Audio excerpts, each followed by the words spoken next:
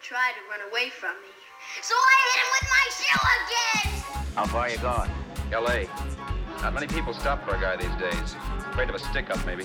This buggy belongs to a guy named Haskell. That's not you, mister. Now, wait a Shut minute. up. You're a cheap crook and you killed him. Never mind that stuff. Take a car. Car? What'll I do with the car? You can keep it. I've got 51 left. The CultWorthy Classic, a cinema podcast dedicated to obscure film and cult classics made before 1970. Your host, Antonio Palacios, and a weekly guest will deep dive into these films to prove that they are in fact cult-worthy. So without further ado, let's start the show. Hello and welcome to the show. My name is Antonio Palacios. I'm your host. This is episode 3, and when we think of film noir, we are often reminded of the classics that define the genre. The Big Sleep, The Maltese Falcon, Double Indemnity, and the like. They usually follow the same tropes. You've got a tough guy, detective, insurance officer, whatever, who meets a gorgeous femme fatale who uses her feminine wiles to exploit said tough guys into doing her bidding, all with rather unfavorable results. However, there is one film of this genre that stood apart, and in doing so became one of the most influential film noirs of all time. Picture a film where nobody wins, where the femme fatale is less femme and double the fatale. A film where our hero isn't a gumshoe or a tough guy, he's just a guy who lets his guard down. And what if our hero wasn't even a hero at all, but a down-on-his-luck schmuck with absolutely no balls, who suddenly decides to grow a pair and quickly regrets it as decision after decision leads him further into disaster? That film, my friends, is 1945's DETOUR. Written by Martin Goldsmith and directed by noir legend Edgar G Ulmer. This low-budget and bare-bones thriller redefined what a film noir could be. And while still drastically underseen, it has become hailed and appreciated by cult film experts like Danny Peary and filmmakers like Joe Dante and Wim Wenders, who said that Anne Savage's terrific performance was 30 years ahead of its time. Now, at a brisk 70 minutes, this film is a cult-worthy classic destined for rediscovery. And today, I have my friend Ian Graham of the Cult Connections podcast joining me to talk it up. So, enough of my nonsense, let's start the show. Okay, and we are here with Ian Graham of Cult Connections podcast, one of my favorite podcasts out on all the different platforms that's dedicated to cult cinema. Ian, how are you? I am really well. Thanks so much for having me. Thank you for jumping on, being my third guest on episode number 3. And I really feel like we're starting to make some headway in how we're discussing these old films, these classic films, I like to call them, and determine if they're cult-worthy, because DETOUR, not a really well-known film, but highly influential, I would say, in noir, and especially low-budget noir of the day. What did you think about this movie? Yeah, it wasn't. I'd heard of it, or it was a name that I'd known. I can't say I had watched it until you put it forward. Funnily enough, I was more familiar with there's a sort of remake of it, a semi sort of remake there that came out, I think in the 90s, and so I was more familiar with that film. But I think as well, it's definitely worthy, and I think as we go on, we're gonna see why. But awesome. So before we jump into this, let's hear a little bit about your, let's say, cinematic history and what brought you to create the Cult Connections podcast. So it's very much so for me. I am a fan. I have no cinematic skills. I'm not a journalist. I'm nothing like that. I'm just an ordinary guy who loves to watch films. But for me, and starting podcasting is just something you just want to be they're sort of creative, and you want to do something with the things that you are actually they're sort of passionate about. And one of the great things that I found, so I have their guest on every week, so it's someone they're different every week. And I'm often sort of guided by what they like. So, you know, it might be a sort of a sort of passionate, their sort of topic for them. And what it's done for me, and what I really love about it is it's widened my their sort of viewing. So I'm watching things that I probably wouldn't have watched. So I love that. That's just, the best part of it, I think. So Absolutely. And I'm not going to lie, you were one of the inspirations for me to feel more comfortable about being a host, because I'm already on episode 32 or 33 of my other show, which is more of an exposure show where I am just kind of covering 4 films. I try to mix it up. I'll do like 2 films that I think people recognize and maybe haven't seen in a while and want to jump back and revisit those. And then also expose shows that may not be as well known in the climate of today, either that were buried in VHS bins or in the bowels of streaming apps that are worth a discovery. I never really thought about doing a hosted show, and listening to your show, having those guests on every week, I was like, you know what? This would be a better format to talk about these classical films that are too important and I think too influential to blast through in an 8-minute review like I do on my other show. So I got to tell you, like, you really were an inspiration to me into doing this hosted format. So thank you for that. Oh, well, you're very welcome. Thank you very much. I think you're right. It's the conversations that we have. I think one of my favorite bits about the podcasting is meeting people, talking to new people, expanding your their horizons and sort of tastes and things like that. I think that's the best. For me, that's what I've loved there about it, and connecting with the people all over the world as well. It's like I'm sitting here in Scotland. The amazing thing that I found, my audience is mostly in the California for some reason. Yeah, mine too. Yeah, but that just amazes me. I'm like, who's there sitting there? In the morning, as I know it is there just now, and listening to this Scottish guy, they're talking about films. It's absolutely brilliant. Well, I tell you, I had never listened to any podcasts out of the UK, that side of the world, but you and a podcast called Podcast of the Damned, they do a bunch of horror films. Mm-hmm. I'm now just addicted to Scottish Murders, a bunch of these podcasts from across the pond, because everyone sounds like me over here, and it's kind of boring sometimes. Like, they have to bring some good content. Scottish Murders and folks like you could be talking about pudding recipes, and I'm intrigued. I will listen to the whole thing. So how about we jump into this now? Detour.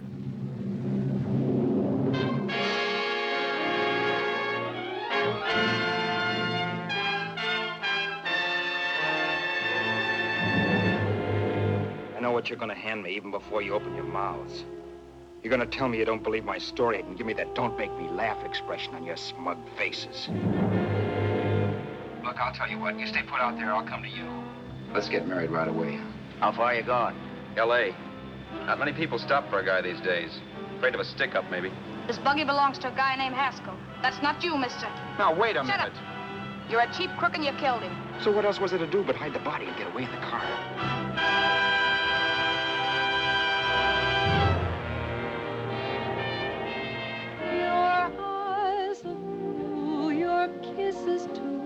Even if you did tell the cops I was in on it with you, what could they do to me? I can't believe that you're in love with me. Are you Charles Haskell, Jr.? Yes. There was no time to lose. Every minute I had to be Charles Haskell was dangerous. Hey, you, this your car? By that time, I'd done just what the police would say I did, even if I didn't. Maybe it's a good thing you met me. You'd have got yourself caught sure. Whichever way you turn, fate sticks out a foot to trip you.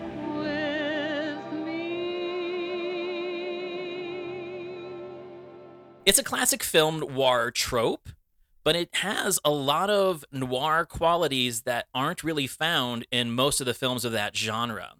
And we can dive into this a little bit further, but one of the things I think is most recognizable about this film is the dynamic of the so-called femme fatale and your protagonist. Your protagonist, Al, played by Tom Neal, who never really had much of a leading man career after this. He was in a lot of B pictures. He was usually that guy that would get killed in a TV episode. But I think he does a great job here. His protagonist is not like what you would see in most film noir genre films. Like, he's not really a tough guy.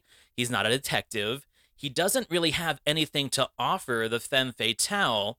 He's pretty much just down on his luck with nothing in his pockets. And then you've got the femme fatale, so to speak, played by Anne Savage. She has no desirable qualities like a classic femme fatale has. He doesn't want her romantically. She really has nothing to offer. If anything, she is a full-on villain. And so that's why I really thought this film has like this kind of cult-worthy classic vibe in the sense that it is not your standard film noir of femme fatale with all this beauty and seduction and then this protagonist that falls for her. It's almost two down-on-their-luck people of two different personality types kind of in this intertangled web of lies and suspicion. Yeah, you're absolutely right. And there is no romance there at all. There's no sort of attraction. There's no sort of redeemable qualities, to be honest, about either of them. A little bit for Al, but even then, he's not unsort of likable, but he's not a character that you would sort of get there behind, as it were. Mm-hmm. I wouldn't be rooting for him. That's what I would say. So, but you're absolutely right. I think as well, and I know obviously we will sort of talk about this a bit more as we go on. But their Savage is not, or certainly in this film, she's not a sort of beauty. There isn't any sort of glamour there. She's got lots of rough sort of edges. Mm-hmm.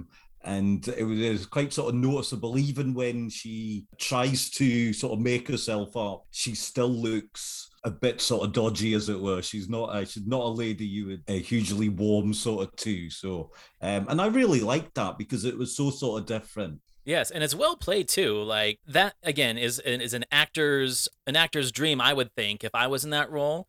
If you were someone who's used to being cast as the beauty and the helpless female in every film, and then you get this chance in 1946 to play this salty character who has so much depth to her, and there's a lot of questions that remain unanswered with her character in the film. Mm-hmm. Obviously, she's suffering from some kind of illness. We're led to think that she has TB or some kind of debilitating illness that's going to take her eventually. She has a line in the car when she's trying to plot with Al about, oh, if the hangman gets to me first, as if she knows that her death is coming, which I think is one of the reasons why she's so ballsy with this plan. She has nothing to lose if it fails. Mm-hmm. And there's a danger in that. And if you're familiar with this genre and see what the writers are trying to do, you can actually see that that is more terrifying than the police. For Al, he's now dealing with someone with nothing to lose, and sometimes there's nothing more dangerous than that. I think you're absolutely right, yeah. And it's such I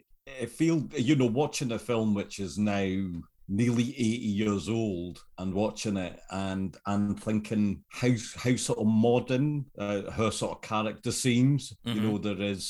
There is sort of depth, or there are sort of reasons to sort of drive her forward why she's actually doing what she is. She's not a typical Hollywood sort of character of that sort of time. And I found it really sort of striking because I was almost waiting for certain things to happen, mm-hmm. and it didn't. That was the thing, and that's what was really good about it. And it's a brisk movie. It's like barely 100 minutes. It's they do a lot with what I like to call the economy of storytelling. They Mm-hmm. don't have a lot of resources. It's a low budget film, and it looks it, and that's what kind of adds to the rawness of it. It almost reminds me, and it's interesting because the screenwriter Martin Goldsmith, he also did a few Twilight Zone episodes. So I think that there is this thing about, back when they were doing these serials, obviously this was probably meant to be a double feature with something, a shorter runtime film that you can throw in there. You have to be really economical with your storytelling and your filmmaking, almost the way TV movies are. Like there's a lot of great TV movies from like the 70s and 80s that fit so much story into a 70-minute runtime because they have to. They have to make room for commercials. They have to make room for the news coming up at 10. And I think that's one of the reasons why this movie plays so well, because if it was made in modern times with a 90-minute runtime, I think we would lose a lot of that energy that the characters have with each other. And that's one of the things that makes this film so, I think, tense, is that you've got pretty much 45 minutes of these two, once they're introduced, to get all this story out and to really get them hating each other in a battle of wits and wills for survival. I think for me, it actually shows that, these days and films are so long. I mean, please bring back a 90-minute run their time for me. That's that's a favorite of mine. 1 hour 45 minutes maximum. Thank you very much. But you're absolutely right. It sort of crams in so much, or the pacing of it feels so this sort of fresh in a way, how it moves forward really quickly without anything sort of surplus. I don't feel like I'm actually missing out. Right. What would we have? More scenes of sort of driving through the desert, and we don't really need that. We don't need too much of it. It just gets to the point, and and how many films do we watch where you're waiting for the big thing there to happen? You're waiting for a certain their event that's been teased in the trailers or whatever. And this film, it's there fairly much from the start. So to give the listeners just a quick synopsis, Al is a jazz piano player, and he is in love with this woman named Susan, and she is the singer for this band that he plays for, and it's like a really low-grade nightclub. Obviously, no one's making a lot of money. The patrons of the bar don't seem too enthused. They're just there to drink. And he's fallen for her. They have this relationship that we're really not introduced to deeply. We don't know how long they've been together, how connected they are. All he knows is that he wants to marry her, even though he has nothing. And she's like, nope, you got no money. I have a future. I'm young. I'm going to go to Hollywood and try and make it there. And she pretty much takes off the next day. Like, she's like, bye, see ya. And we're introduced to a deeper side of Al, where like he seems like a level-headed guy through all of his inner monologues that he has, so that classic noir inner monologue. He's pretty much narrating the film for us. There's a scene right at the beginning after she's left where he starts playing his piano in the jazz club, and he starts playing it faster and faster and faster. That's the way he's getting his aggression out. And for the first time, he's actually being recognized by the patrons, because by playing so quickly, he's showing his skill. He starts getting tips, and he starts getting appreciations from the crowd. And the guy hands him a $10 bill, and his response was, a $10 bill, a piece of paper with a bunch of germs on it. Like, he can't even appreciate the fact that he just got tipped, probably for the first time in his career there. And that's just enough to drive him to make this cross-country trek with no money to hitchhike across the country to Hollywood to be with this girl who may or may not actually love him. But it's just enough to drive him. You know what? It's funny you should say that, because I was watching it and I was thinking, first of all, and when she says it, so when I think it says Sue, isn't it? That's yes. The name of his girlfriend, fiance. And he's like, and I was watching it and I'm like, go with her. Just do it. And of course he doesn't do it. And then there's almost a sort of weakness to him, and that he's not sort of bold enough. And we see that later on. There's another event that there happens there later, and I'm like, why would you do that? Yeah. You could have done something else. Why do you do that? That's the biggest question of this film. Is like, why did you do that? Why was that your decision? Or why did you not do that? It's like, come on. But that for me was the big, sort of moment just to start with, because afterwards you can see the talent. You can see he's got it. Yeah. He's playing some lovely jazz there, and like you say, the audience are really liking it. I was really liking it. I thought it was great. But it's like, you could be doing so much more. But he doesn't. He could have gone with Sue. Yeah. And things could have been very sort of different. Yeah. But when he finally makes his mind up, it all goes wrong for him. Yeah. He feels like a guy who's never really taken a chance in his life. And there's an interesting thing about when he decides to go to Hollywood. And I don't know if it was just cut this way or if it was written this way. I would love to find the original screenplay for this. He calls Sue out in Hollywood, and you don't hear their conversation. You just see the reaction in his faces. He asks her, should I come out there and see you? And if I do, should we get married? You don't hear her answer. It cuts to her just holding the phone in her bed, but she doesn't say anything. So I like to deconstruct everything. I want to know what she said. Did she just say maybe, and he's going out there on a maybe? Or did she say, yes, come out here? So that created a level of tension for me that I wasn't expecting, where it's like, is he making this journey across the country for a maybe or a let's Yeah. see, you know, and then again, that would just add one more level of despair to this poor guy's story, because this guy's story sucks.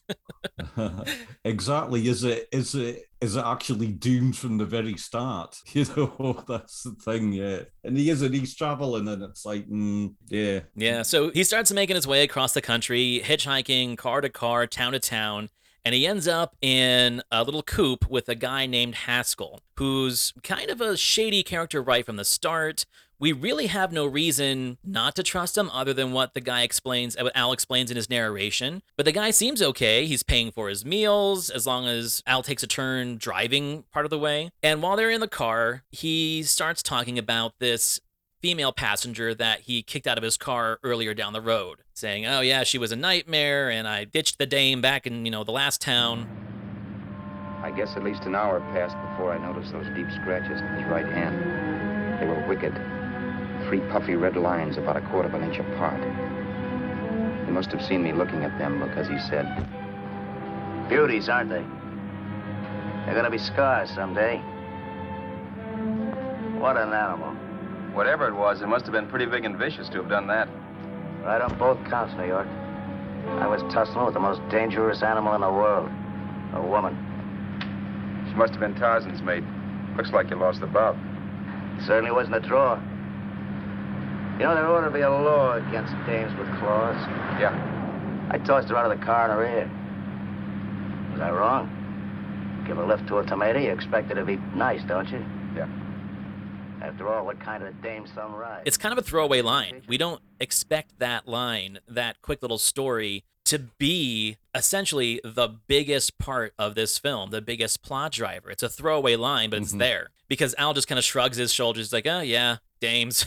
He's taking this journey with Al. We start hearing in his inner monologue that he's starting to finally feel good about his decision. He's like, look at me, I'm doing this. And he's driving the car, it's raining, and he's like, well, I better put the top up. So they pull over to the side. Haskell, who's asleep in the passenger seat, won't wake up because Al needs help to put the top on the car because it's raining. He's like, I'm going to wake this guy up. I need to put the top up. He's shaking him. He won't wake up. He opens the door. Haskell falls out of the car and strikes his head on a rock. Al thinks he's killed him. Mm-hmm. This is my question. Was Haskell already dead? What do you think? Yeah, you're absolutely right. Now, my first thought that Haskell was already dead. You know, I mean, I don't know about yourself, but I mean, no matter how much of a heavy sleeper you are, you're going to wake up if someone's shaking you, or if you're lying in, or if you're in your car and it's absolutely pelting it down. I mean, it is raining. Come on, you know, you're going to wake up. So I did actually think he was already dead. So I like to call this, I had a teacher back in my film history class years ago. He called situations like this a reverse MacGuffin. You know what the MacGuffin is, right? That Alfred Hitchcock would use, the unexplainable plot driver. It was usually like a device or something that was talked about but never explained. Exactly, yeah. This is a reverse one because there really is no device that drives the plot. It's something that's kind of like an inverted idea of like, well, is this guy already dead? Was Al really responsible for his accidental death if he was already dead? They don't explain it. It's just something to kind of sit there and drive you crazy because Al is definitely now torn up about this, and it causes him to make a series of wrong decisions, as we will discuss in the future. But again, if he was already dead, that just adds to the tension of this story. So, like you said, Al makes this terrible decision. This whole film, he's always justifying his terrible decisions. And his justification for this is, I'm a loner on the road with no money. This guy seems kind of shady. Someone's already been in his car, so they would know that he was picking up hitchhikers. If they find his body on the road and I don't have a way to get out of here, if they catch me down the road, they're going to assume that I did it. So my best option is to hide the body, take his money, take his car, drive to Los Angeles, ditch the car, and just live my life. That's, in his mind, his best decision. Now, I don't want to make any sort of judgments on the sort of police in Nevada. I take it they are. I think that's I think they're in Nevada, but because they have to hit the state line. Yeah, I mean, I know we see lots of sort of media stories about the sort of police over in the States, and some of the things that they maybe don't do quite so well they when it comes to sort of things like this. But I'm like, why don't you just flag them down or wait or give them a phone and explain what happened? Right. It's like, come on. Why do it? Why make your situation even worse? So we know he's not guilty, but hiding the body and they're taking his car is going to make you look even more guilty than you might do already. So why make it worse for yourself? But he does it. He makes the situation worse. I feel that, that just kind of plays on his character of being such a weak person, because I'm not sure if you've ever done this, but like, you can buy a bag of ice at the store. Usually it's outside by the entrance or the exit to the store, and you pay for it. You take your cart, you grab your ice, and you go home. And there's been times where I forget to pay for the ice, and I walk and I grab the ice. I'm like, oh my goodness, I forgot to pay for this. And I go back, here's $1 or pay for it. But there's that moment where I'm like, I could just put this in my cart and no one would know the difference. I think that maybe he's got a little bit of that where he's like, I really need money. I really need to get to LA. I need to get there fast. Maybe this is the right decision. Like, a decision he would never make in his life all of a sudden seems achievable. And he gets a little bit of energy from that, because we see it throughout the film. Because the very next scene is he's at the state line of Nevada to California, and he has to do the state inspection as he goes in. He's got Haskell's ID, and they kind of look alike. And back then, they didn't have photographs on the driver's license. So all he knows is that he kind of has a similar build, similar, skin color, fits the description on the driver's license. So the state inspection, they look at his car, they look at his ID, he answers the right questions. Yes, I'm Haskell. Yes, I'm coming from New York City. And they let him go. So now that has just added to his little boost of false confidence. He's like, oh, I just got away with two things. I just got this guy's body ditched in the desert, and now I just fooled the cops. Things are going well for me. And you actually see him smile and feel good about himself, even though two terrible things he's just done. He actually, for the first time in his life, feels like he's accomplished something. I just wanted to make an observation here about this, and that scene actually where he is stopped and he's at the state lines. That absolutely fascinated me, because obviously Britain's a small country, and I was like, oh, but you actually, it's almost like you have to go through sort of passport their sort of control there to cross their state lines, or you did back then. And I was like, if we had to do that here, you would be stopped every half an hour, because our states are so small. But I was absolutely fascinated by that as a British viewer. I was like, really? You had to do that? I mean, I've never had to. I know that truckers and stuff like that have to, because they have to check the weight of their freight and things like that. But who knows? I don't know. I'm not super familiar of the state line processes of the 1940s, but it's a good plot driver, because again, it tells us more about Al and who he is and who he thinks he can be. Just when he thinks that it's all sunshine and roses for him, we are introduced to Vera, played by Ann Savage. He is like seconds away from not picking her up. He's at the fill station. She's out on the side of the road, and his confidence is up. So he's like, you know what? I'm going to give this girl a ride. Where he could have easily just been like, man, I got to just book it to Los Angeles to see my girl. Why would he pick up this girl? A bad decision that Al makes. And she's not even nice to him asking for a ride. Like, she's ferocious from the beginning. And the second she gets in the car and the second they start driving, you see in his face, and it's really well acted by him for being a B-movie actor and this being like a B-movie noir film. You see it in his eyes. He's like, oh shit, what did I just do? Yeah. She is a force of nature, isn't she? She's like, she would eat any man alive, which she does there to Al, because he keeps on doing stupid things for her. Yeah. And I'm just like, no, come on. But why would you pick her up? He's got the lovely Sue, waiting for him. We think, get in the car and just go there. But no, he's got to make another dumb, move, hasn't he? He's got to do that. So she falls asleep right away as he's driving, and again, he's having this little inner monologue, and then she wakes up, and the minute she wakes up, she asks him, "What did you do to the guy who owns this car?" Where did you leave his body? Where did you leave the owner of this car? You're not fooling anyone. This buggy belongs to a guy named Haskell. That's not you, mister. You're out of your mind. That's my name, Charles Haskell. I can prove it. It's my driver's Save license. yourself the trouble, mister. Having Haskell's wallet only makes it worse. It just so happens I rode with Charlie Haskell all the way from Louisiana. He picked me up outside of Shreveport. You rode? You heard me. Then it all came back to me. All the talk about dueling and scars and scratches. There was no doubt about it. Vera must be the woman Haskell had mentioned. She must have passed me while I slept. Well, I'm waiting. My goose was cooked. She had me. That Haskell guy wasn't dead yet. He wasn't stretched out stiff and cold in any Arizona gully. He was sitting right there in the car, laughing like mad while he haunted me. Well? There was nothing I could say.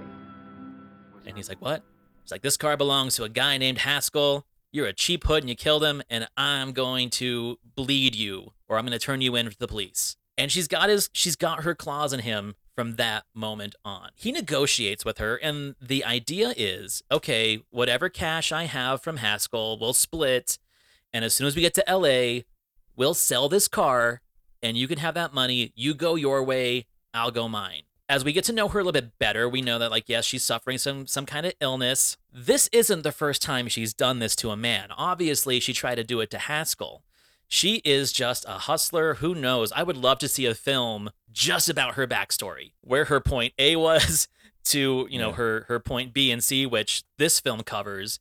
But there is some history to her that I think is probably more interesting than this whole film itself. There is an interesting line when Haskell first picks Al up and he says something like, he picked up the Vera and he's talking about that, and it's almost like, she wouldn't have give out to him, she wasn't going to put out, so she got the boot, as it were. And I'm like, Haskell himself isn't, so basically, I mean, this film is a two-hander. First of all, Al and they're sort of Haskell, and then Al and Vera. Haskell is not a likable their sort of man. You can see that. And I was almost like, did he try and rape her? Did he try and do something nasty with her? Probably.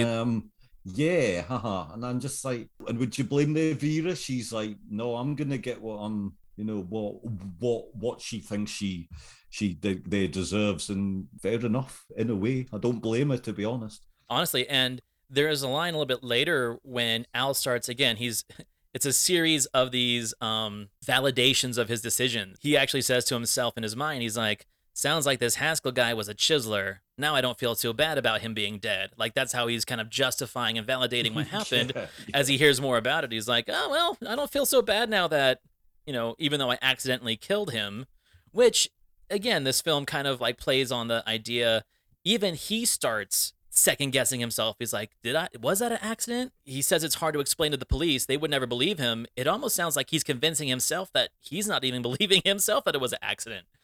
Who's to say? We've already seen in this film that there are these kind of like missing spots of storytelling that may be intentional. Like I said, that phone call with Sue where we don't hear her answer. Maybe there is a scene that they're not showing us that we're supposed to like maybe second guess what Al's intentions really are.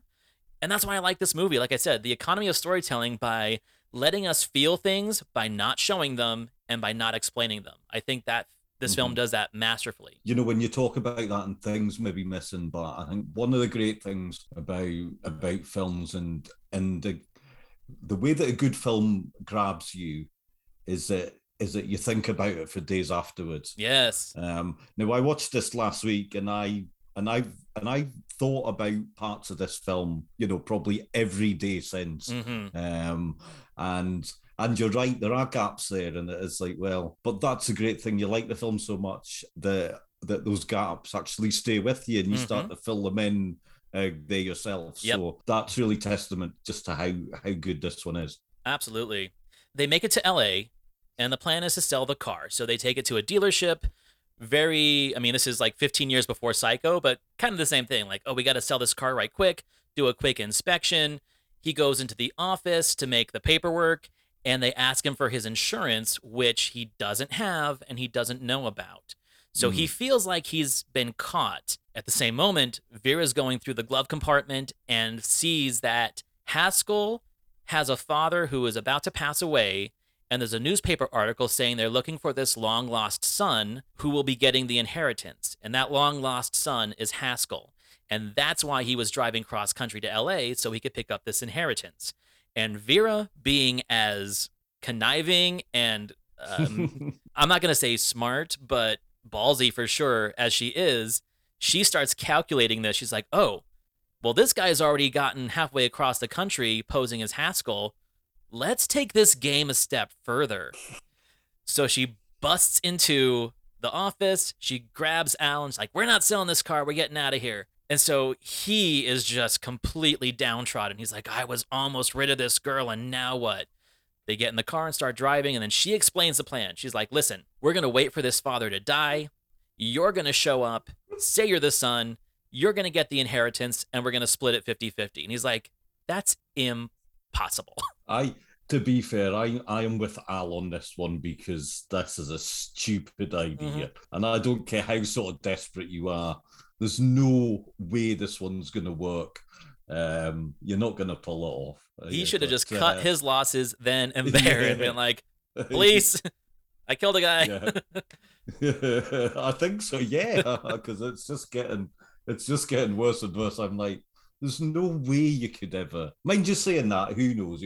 True sort of crime shows us that people get away with all sort of kinds of their crazy stuff. But yeah, and they also don't though. Like, people get busted on like the most simplistic ideas and dumbest ideas. There's a great one, actually. There's a brilliant one just last week. So over here, there was a guy who physically took his dead uncle to their post office. So the bank to claim his their pension, their sort of money.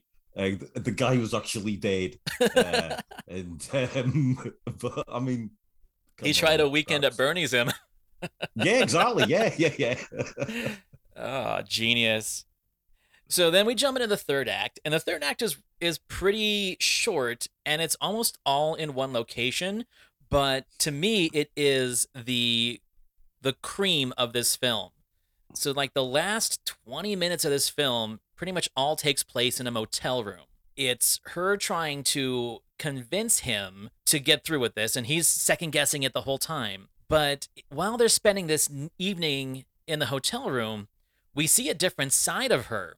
Like, she's been this kind of road mall this whole time. She's like wearing the same dress. She doesn't care about her looks. She just wants to get from point A to point B. But now she sees money in her future. And again, she has got nothing to lose. Who knows how long she's been on the road? Who knows what her relationships have been in the past? What her idea of men even is? She gets dolled up and she looks gorgeous. And she's like, you know what, Al, you and me, baby, we're going to tie one on. We're going to get drunk and we're going to have a fling before we go do this tomorrow. Almost as if in her mind, this might be her last fling ever. Because if this fails, she's going to jail. And if she doesn't go to jail, she seems like she's pretty intent on passing away soon anyway. So for, again, that whole idea of nothing to lose, she's going to just throw this out there. The problem is Al has zero passion, desire, or interest in her. He loves Sue. He's disgusted by her, but they are in this intimate relationship that is beyond sex. It's beyond any kind of emotional bonding. It's about money, and it's about potential death and potential life imprisonment. Having a one-night stand with somebody is not going to affect your life forever as what they are about to do will. And I think there's a deeper, intimate connection there, and that frightens him. And so they have this argument where she's like, she's like, I want you to get in bed with me. And he's like, absolutely not. I'm leaving. Well, if you leave, then I'm calling the cops and we'll both go to jail. It's just putting him in this situation that he doesn't know to handle because A, he's not smart enough. All these false senses of ideas of courage that he's had throughout the film, he doesn't know where to take the next step. He just can't calculate it well enough. It's absolutely fascinating what you say about this final third of the film, because, you know, up to this point, there's still been a way where you thought, oh, you know, they could get out of it, you know, things could sort of change. You might have a vaguely happy ending, as it were. But you're right, they're in the hotel room and they're stuck there. And it's like all of everything that's brought them there, and now they are actually sort of trapped, and that's it. And it's not a hotel room; it's actually they're already in sort of prison.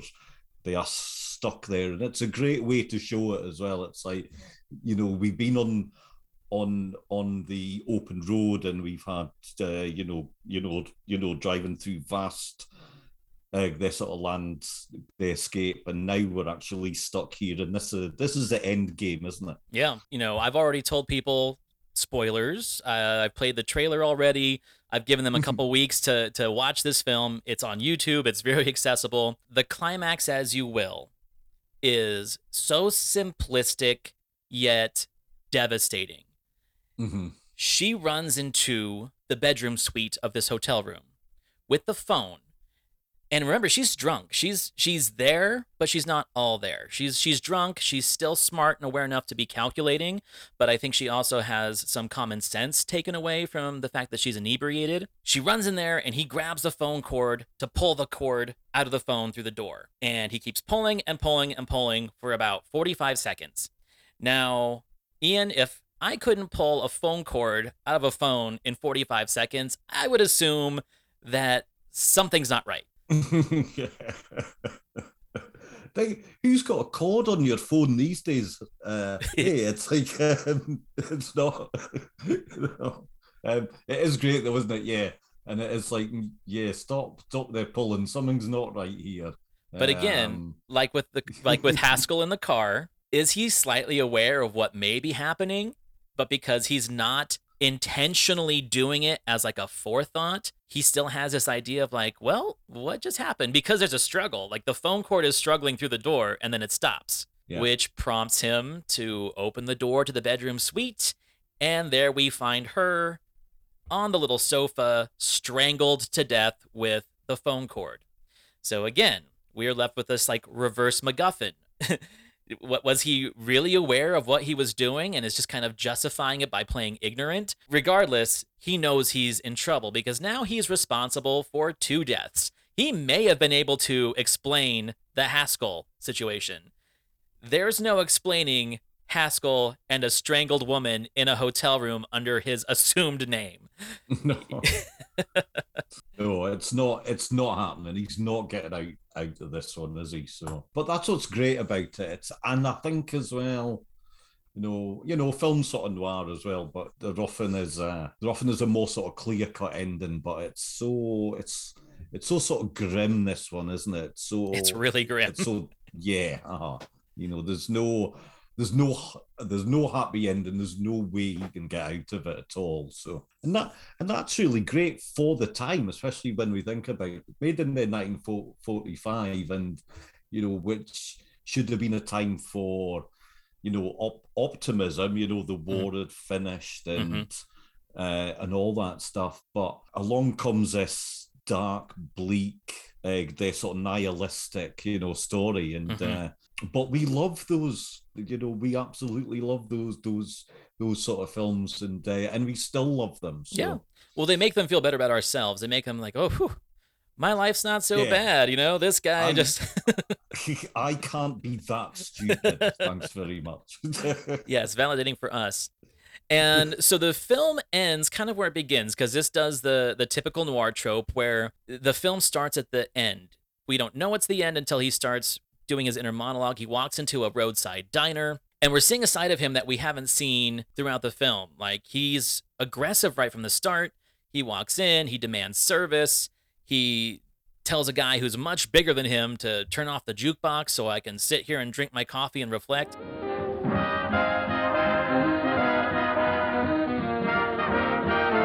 Hey, turn that off. Will you turn that thing off? What's eating you now? Yeah, what's eating you? That music, it stinks. Oh, you don't like it, huh? No, turn it off. Oh, wait a minute, pal. That was my nickel, see? This is a free country. And I play whatever I wanted. Sure, and if you don't like it, you don't have to listen to it. And you can leave here anytime you want to. Okay, I'm sorry I asked. First good piece played tonight and you don't like it. Some people just ain't got any good taste. That tune. Why was there always that rotten tune? Following me around, beating in my head, never letting up. Did you ever want to forget anything? Did you ever want to cut away a piece of your memory or blot it out? You can't, you know. No matter how hard you try. You can change the scenery. But sooner or later, you'll get a whiff of perfume where somebody will say a certain phrase or maybe hum something. Then you're licked again. I can't believe that you're in love with me. I used to love that song once. So did the customers back in the old Break of Dawn Club in New York. I can't remember a night when I didn't get at least 3 requests for it. Sue, I think this is when we're actually seeing Al in his truest form. Because everything leading up to now, we've seen, let's say, beta Al. We've seen the Al that's insecure and taking a chance and always afraid to take a chance. And now he is essentially Vera. He's got nothing to lose. His true emotions, his true colors show as he walks into this diner, sits down, has his coffee, and starts downloading us on all the events that have happened before. So now we skip to the end. He's in the diner, leaves, walks down the street, and his ending monologue is something in the lines of, one of these days, a car that I didn't call for is going to stop and pick me up. And as he's saying that, sure enough, a highway patrol car pulls up to the side of the road. Cop comes out, escorts him into the back. He doesn't struggle. He knows it's done. Fade to black. Well, I had actually read that this wasn't the original ending that they wanted. There, for me, I would have liked it if we'd just seen them heading down the road and we didn't find out what sort of happened after. I would have liked that to be a bit more open-ended. You wanted to give him you wanted to give him the Shane ending. You wanted to have him like walk off into the sunset and is he dead? Is he not? Yeah, exactly. Who knows? I think that for me would have worked slightly better, but I did quite like that one. I mean, he was maybe just, because we don't hear what the cop says to him, so right. He might have been like, hey, you're hitching. I'll give you a ride into town. I'm going back to the station. Right. Come along. Who knows? I don't know. I think I'm being a bit too nice there, but well, and like I was talking about this with Nikki on the Bad Seed episode. The production codes at the time, you had to have the crime and punishment clause in the production code. So maybe the ending was more open ended, and they're like, nope, the guy's got to face his consequences. Send the cops after him. Before we jump into something like the trivia and talking points of this film, what would you say you would tell people who've never seen this? What are your selling points about this film? Like what you enjoyed about it and why they should see it and why it should be cult-worthy? I think I always like to think now it's funny these days because to me this is a vintage film now. Mm-hmm.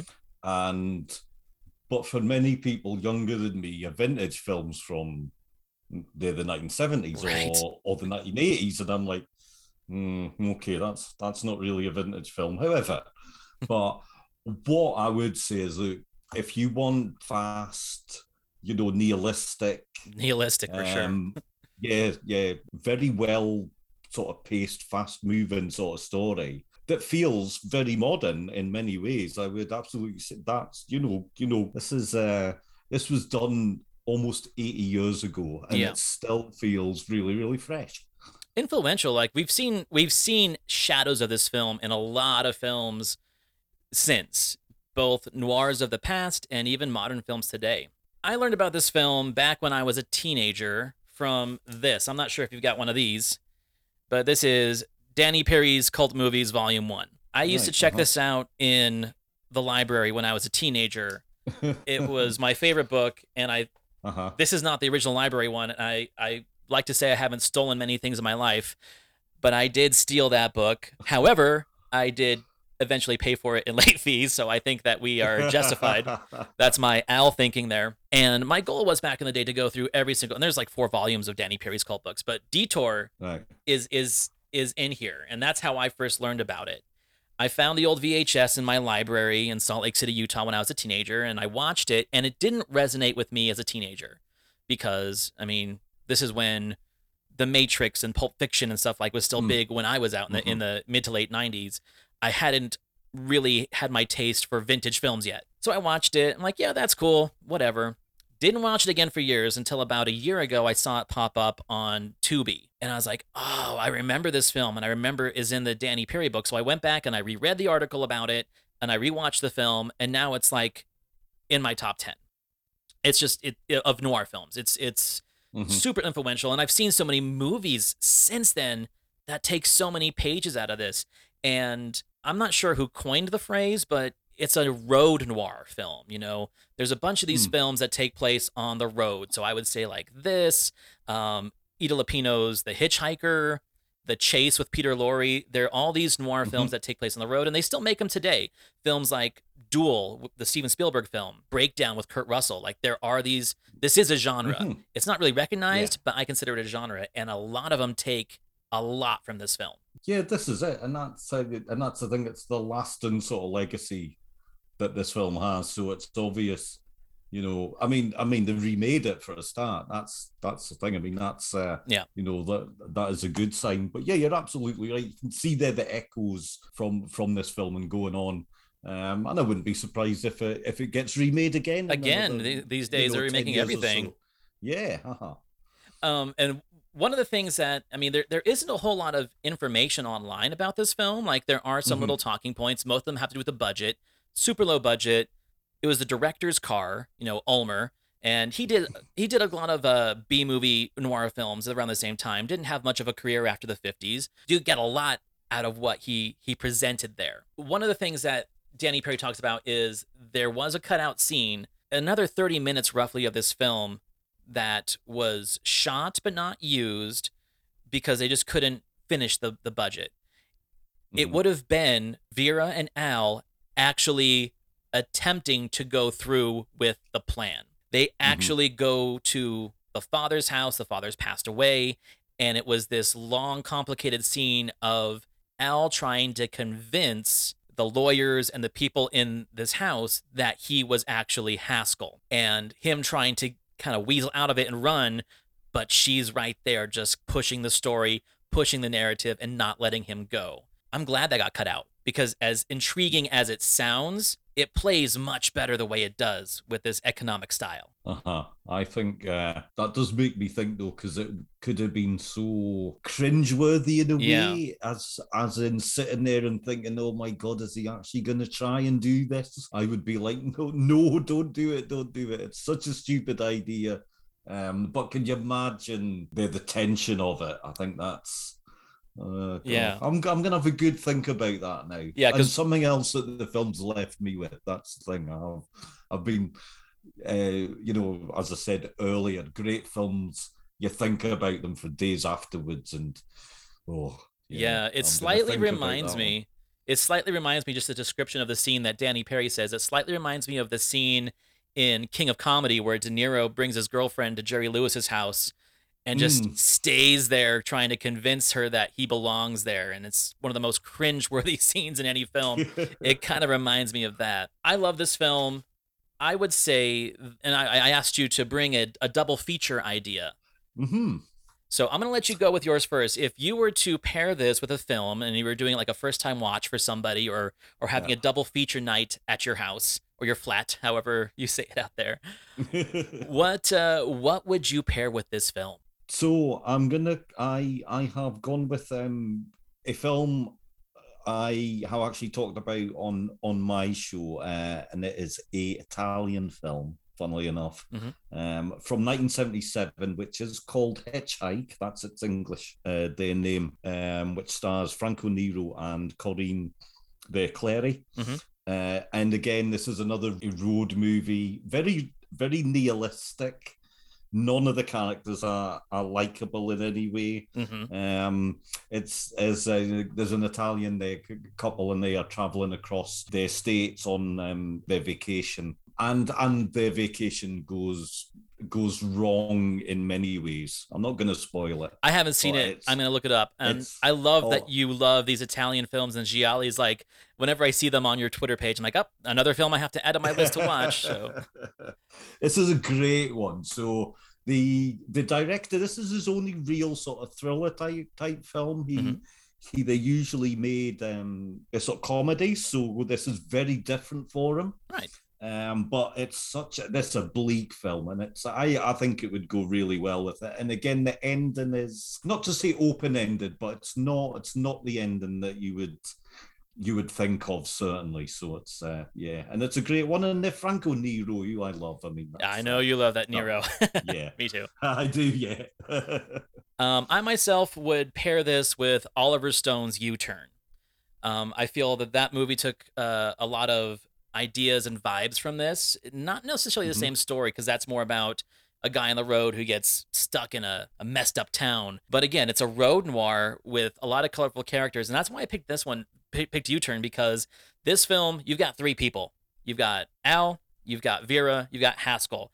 I don't count Sue, because we see Sue for like 2 minutes. Yeah. Yeah. Where U-Turn, you've got, again, this road noir, but you've got colorful character after colorful character showing up and making Sean Penn's life miserable.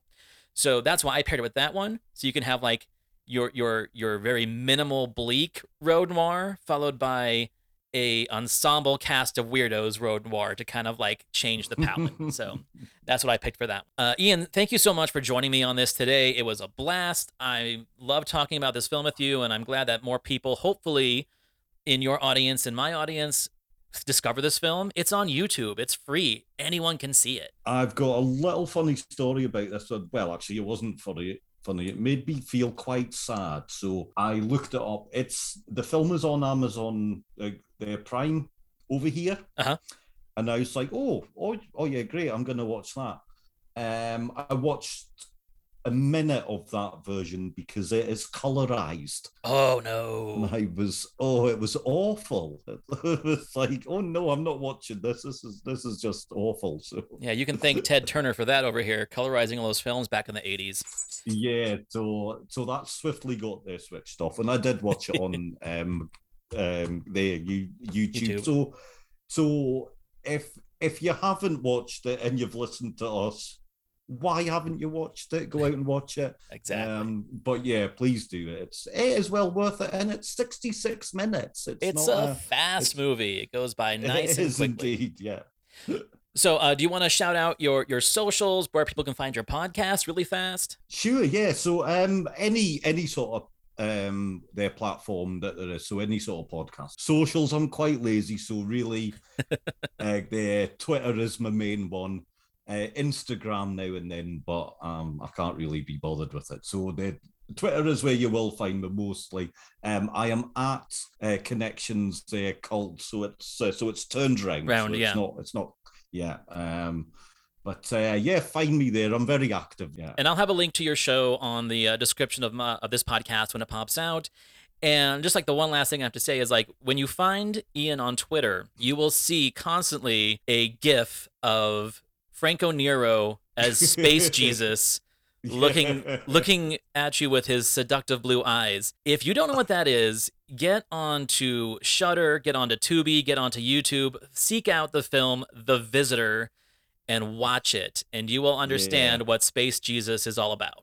Oh, please do. I mean, to be honest, Space Jesus is only in it very, very briefly, but Franco Nero as this sort of character, it's a brilliant film. Again, it is a Italian film, but it's absolutely brilliant. Just it is bonkers. Agree, 100%.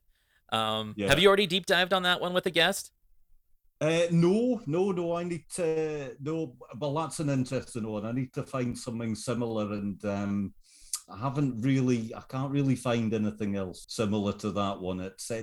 It's on its own, so it is on its own. Well, it is absolutely, yeah. If you ever decide to, hit me up, because I love talking about that movie. Oh, I will do. Don't you worry. Yeah. Yeah. All right. Well, Ian, thank you so much for joining us. So next week, everyone, we will be covering The Sadist with Melissa of the Good Evening Kitties podcast. So you can find that on YouTube, Tubi, and on Shudder right now. It's a great film. Check it out so you have a spoiler-free experience. And Ian, I'm going to say goodbye to you. Have a great afternoon. Thank you very much. It's been absolutely brilliant.